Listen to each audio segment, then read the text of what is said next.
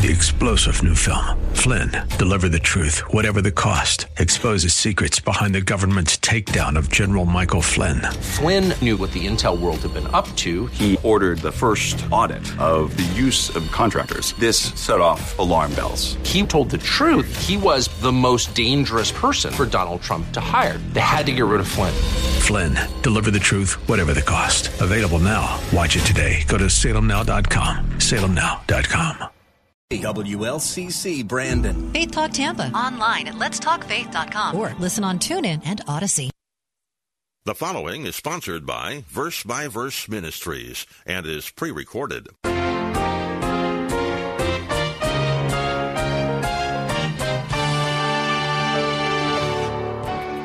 Note this. Our Lord's disciples come and ask him a question. Why are you teaching the masses of unbelievers in parables when they really can't understand what you're talking about? And in Christ's answer, he specifically referred to these parables as the mysteries of the kingdom of heaven. Welcome to Verse by Verse with Pastor Steve Kreloff of Lakeside Community Chapel in Clearwater, Florida. We're glad you have joined the class. Today, we begin a new series of studies taken from Matthew chapter 13. We'll be looking at Christ's teaching about the mysteries of the kingdom and why he began using parables to teach his disciples. At the end of our class today, I'll tell you about a great book offer from Verse by Verse. I'll also give you all the information on how you can listen again to today's study and many more, free for the downloading. Open your Bibles to Matthew chapter 13 and have your notebook and pencil handy to take notes. Now, here's Pastor Steve. I invite you to open your Bibles to Matthew 13, which is a new chapter for us in our study of the Gospel of Matthew. But not only is it a brand new chapter for us to study, but there is also, starting in this chapter, a brand new emphasis in Christ's teaching ministry, something we have not seen before. Because in Matthew chapter 13, in verse 3, Matthew tells us that Jesus began a different technique, a different method of teaching. Rather than teaching in a straightforward, open manner that was easy for everybody to understand, Matthew tells us now that Jesus began to speak in parables. Notice verse 3. And he spoke many things to them in parables, saying, and then he went on to give the first parable. Now, this is the first time, as we've said, that we've encountered any parables in the Gospel of Matthew. And yet there are 7 of them in this one chapter, which makes it very interesting and certainly ought to alert us to the fact that they are here by divine design, and there is a strategy that Matthew has in placing so many in one chapter. So it is important at the start of our study of this magnificent chapter that we first understand the basic concept of a parable. What is a parable? Well, the particular Greek word that is translated parable literally means to place something alongside of something else. It is actually a compound word that when you put together, it means to place or to throw something along of something else. It's actually a word of comparison. A parable illustrates something by comparing it to something else. That's exactly what the parables of Matthew 13 are about. They are actually stories taken from everyday life situations that are placed alongside of moral or spiritual truths for the purpose of teaching. That's what a parable is. In other words, a parable is an earthly story that is intended to communicate a spiritual or a heavenly truth. Or very simply put, we could say that a parable teaches a spiritual lesson by using a story just taken from ordinary, common day life situations. Now, parables, as Jesus used them, should not be confused with other literary forms such as fables or allegories, because they're very different. The late James Boyce, writing in his commentary about parables and how they differ from fables and allegories, said this: parables differ from fables in that a fable is not a real situation. An example of a fable is any of Aesop's stories in which animals talk. In those stories, the animals are simply people in disguise. Parables also differ from allegory, since in an allegory, each or nearly each detail has meaning. C.S. Lewis's Chronicles of Narnia are essentially allegories. In the parables of Jesus, not every detail has meaning. It's important to understand. Indeed, he writes, to try to force meaning into each detail can produce strange and even false doctrines. Parables are merely real-life stories from which one or possibly a few basic truths are drawn. Now, it's helpful to understand that though Jesus often taught in parables, it's estimated that 1/3 of his teaching actually was in parabolic form. He did not invent parables. He was not the inventor of this method of teaching. Parables were used long before Jesus ministered in the first century. In fact, the Old Testament contains some parables. The most well-known being the parable that the prophet Nathan told King David when King David took Uriah's wife Bathsheba as his own and made sure that Uriah died on the battlefield. Nathan came to him, the prophet, and gave him a parabolic story about someone who owned just one little lamb, and yet this little lamb was taken from him. And eventually it was Nathan who said to David, "Get this, you are the man, you did this." But that was a parable. That was a parable. He made a moral point by a very earthly story. So parables are even in the Old Testament, and it was very common for the Jewish rabbis of that day to teach in parables. So the people of Christ's day were very familiar with this particular teaching technique. So they didn't consider Jesus speaking in parables to be something strange or unusual or out of the ordinary. However, I want you to know, though Jesus was not the first teacher to use parables, he certainly was the most effective teacher of parables, because he brought this style of teaching to its highest level, since he was the master at using the common, ordinary occurrences of everyday living to communicate the most profound spiritual truths. Nobody has ever spoken in parables like Jesus. In fact, as I told you, that many rabbis, it was common for the rabbis to speak in parables, and yet nobody remembers their parables. Nobody knows about their parables, yet some of the most memorable teaching by Jesus was presented in parables, such as the parable of the Good Samaritan. Most people know of that parable, and the parable of the prodigal son who came home and his father forgave him. I mean, those are well-known parables. Jesus took parables to its highest level. Now, the New Testament contains about 27 of Christ's parables. And I say about and not for sure 27 because some of the parables are so similar that they just may very well be different versions of the same parable. So there are about 27 parables, and yet 7 of them are found in this one chapter, Matthew 13. Now, why did Matthew include so many parables in this one chapter, and why now? I mean, we have studied, if you've been with us from the beginning of our studying in Matthew, we have covered 12 chapters of this book. The book only goes up to 28 chapters. We've studied 12 chapters, and we've not encountered one parable. You've not even seen the word parable in the Gospel of Matthew, but now there are 7. And the question is, why? Well, the one thing that each of these parables in Matthew 13 has in common is that they all share a common theme. There is a design, there is a strategy, there is the Spirit of God inspiring Matthew, who has a definite message here. There is a reason why they are here. Notice verses 10 and 11, and we'll begin to dig a little bit. This is foundational. I would encourage you to take notes on this. The disciples, it says in verse 10, came and said to him, "Why do you speak to them," the them being unbelievers, "in parables?" Jesus answered them, "To you it has been granted to know the mysteries of the kingdom of heaven, but to them it has not been granted." Now, note this. Our Lord's disciples come and ask him a question. Why are you teaching the masses of unbelievers in parables when they really can't understand what you're talking about?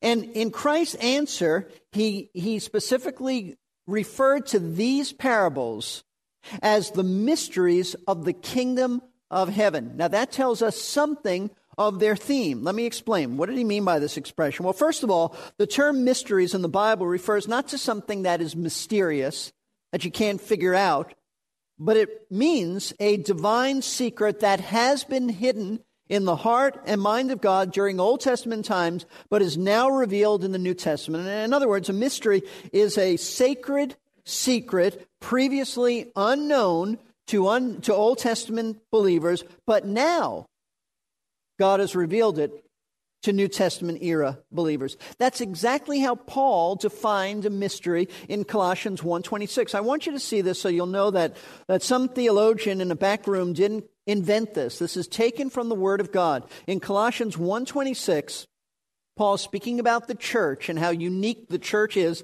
as the body of Christ, says that is the mystery which has been hidden. Notice that he says hidden from the past ages and generations. So a mystery is something that God hid, meaning he did not reveal it in past generations, but now has been manifested to his saints. Exactly what I said a mystery is. It's something that has been hidden in the heart and mind of God, not revealed to Old Testament believers under the Old Covenant, but now it has been revealed to New Testament era believers under the New Covenant.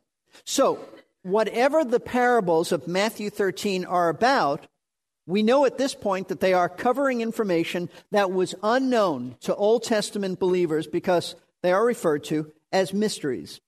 So what are they about? What is the content? Well, we aren't left in the dark to figure out what the mysteries are about because Jesus specifically referred to the parables of Matthew 13 as the mysteries, he said, of the kingdom of heaven. In other words, each of these parables revealed certain previously unknown truths about God's kingdom.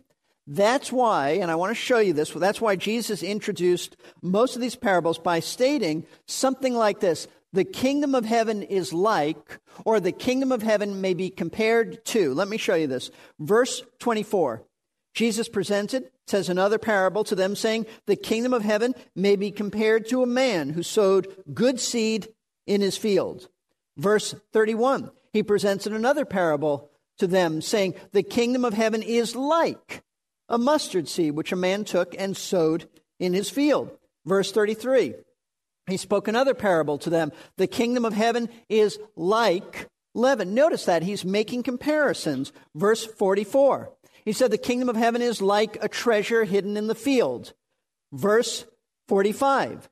Again, the kingdom of heaven is like a merchant seeking fine pearls. That's the pearl of great price we sung about. Verse 47. Again, the kingdom of heaven is like a dragnet cast into the sea. So notice there is a reoccurring phrase. The kingdom of heaven is like, and then Jesus gave a very earthly type of story.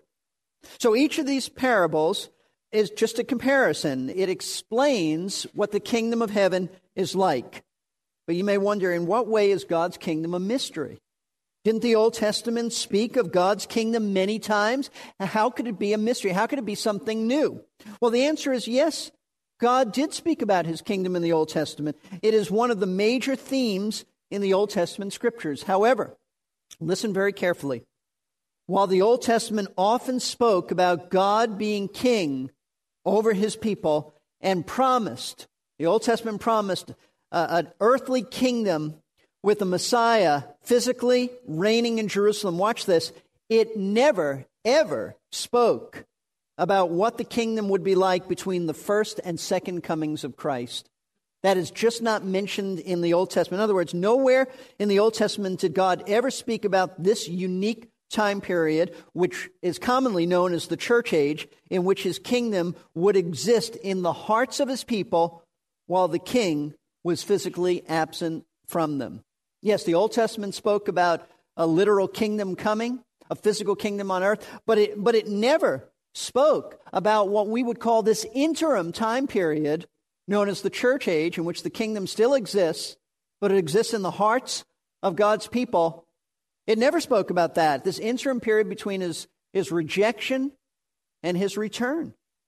That's exactly, though, what these parables reveal. They tell us about unique truths, important truths, about this unique period of time that we are living in right now, a time when Christ is reigning over us in his kingdom, yet he is in reality a king who is in exile. He is not here in a physical sense. Now let me explain a little bit further. The Old Testament gave us many messianic prophecies. It spoke about Christ coming to earth, about Christ being rejected, about Christ returning then to establish his kingdom on earth. But the Old Testament, as I said, and I want to reiterate this, it never spoke about this unique interim period between his rejection and his return. This time in which Jesus said he will build his church. The church age is a mystery. It wasn't spoken of in the Old Testament, wasn't revealed by the prophets. This is why the Apostle Paul, not only in Colossians 1, but why in Ephesians 3, Paul spoke to Gentiles about being in the same body with Jewish people. The Old Testament spoke of Israel, but Israel is distinct from the church. And Paul noted this. Look at Ephesians chapter 3. Ephesians chapter 3, verses 1 through 6. For this reason, I, Paul, the prisoner of Christ Jesus, for the sake of you Gentiles, so he's speaking to the Gentiles, if indeed you have heard of the stewardship of God's grace, which was given to me for you, that by revelation there was made known to me, notice this, the mystery, as I wrote before in brief. Paul says, I'm going to tell you Gentiles a mystery. I've told you a little bit before about it, now I'm going to tell you more. By referring to this, when you read, you can understand my insight, he calls it, into the mystery of Christ. And then he explains what it is, which in other generations was not made known to the sons of men, as it has now been revealed to his holy apostles and prophets in the Spirit. In other words, the Old Testament prophets didn't know of this, but the apostles know of it. The New Testament era prophets know of it. It's new revelation.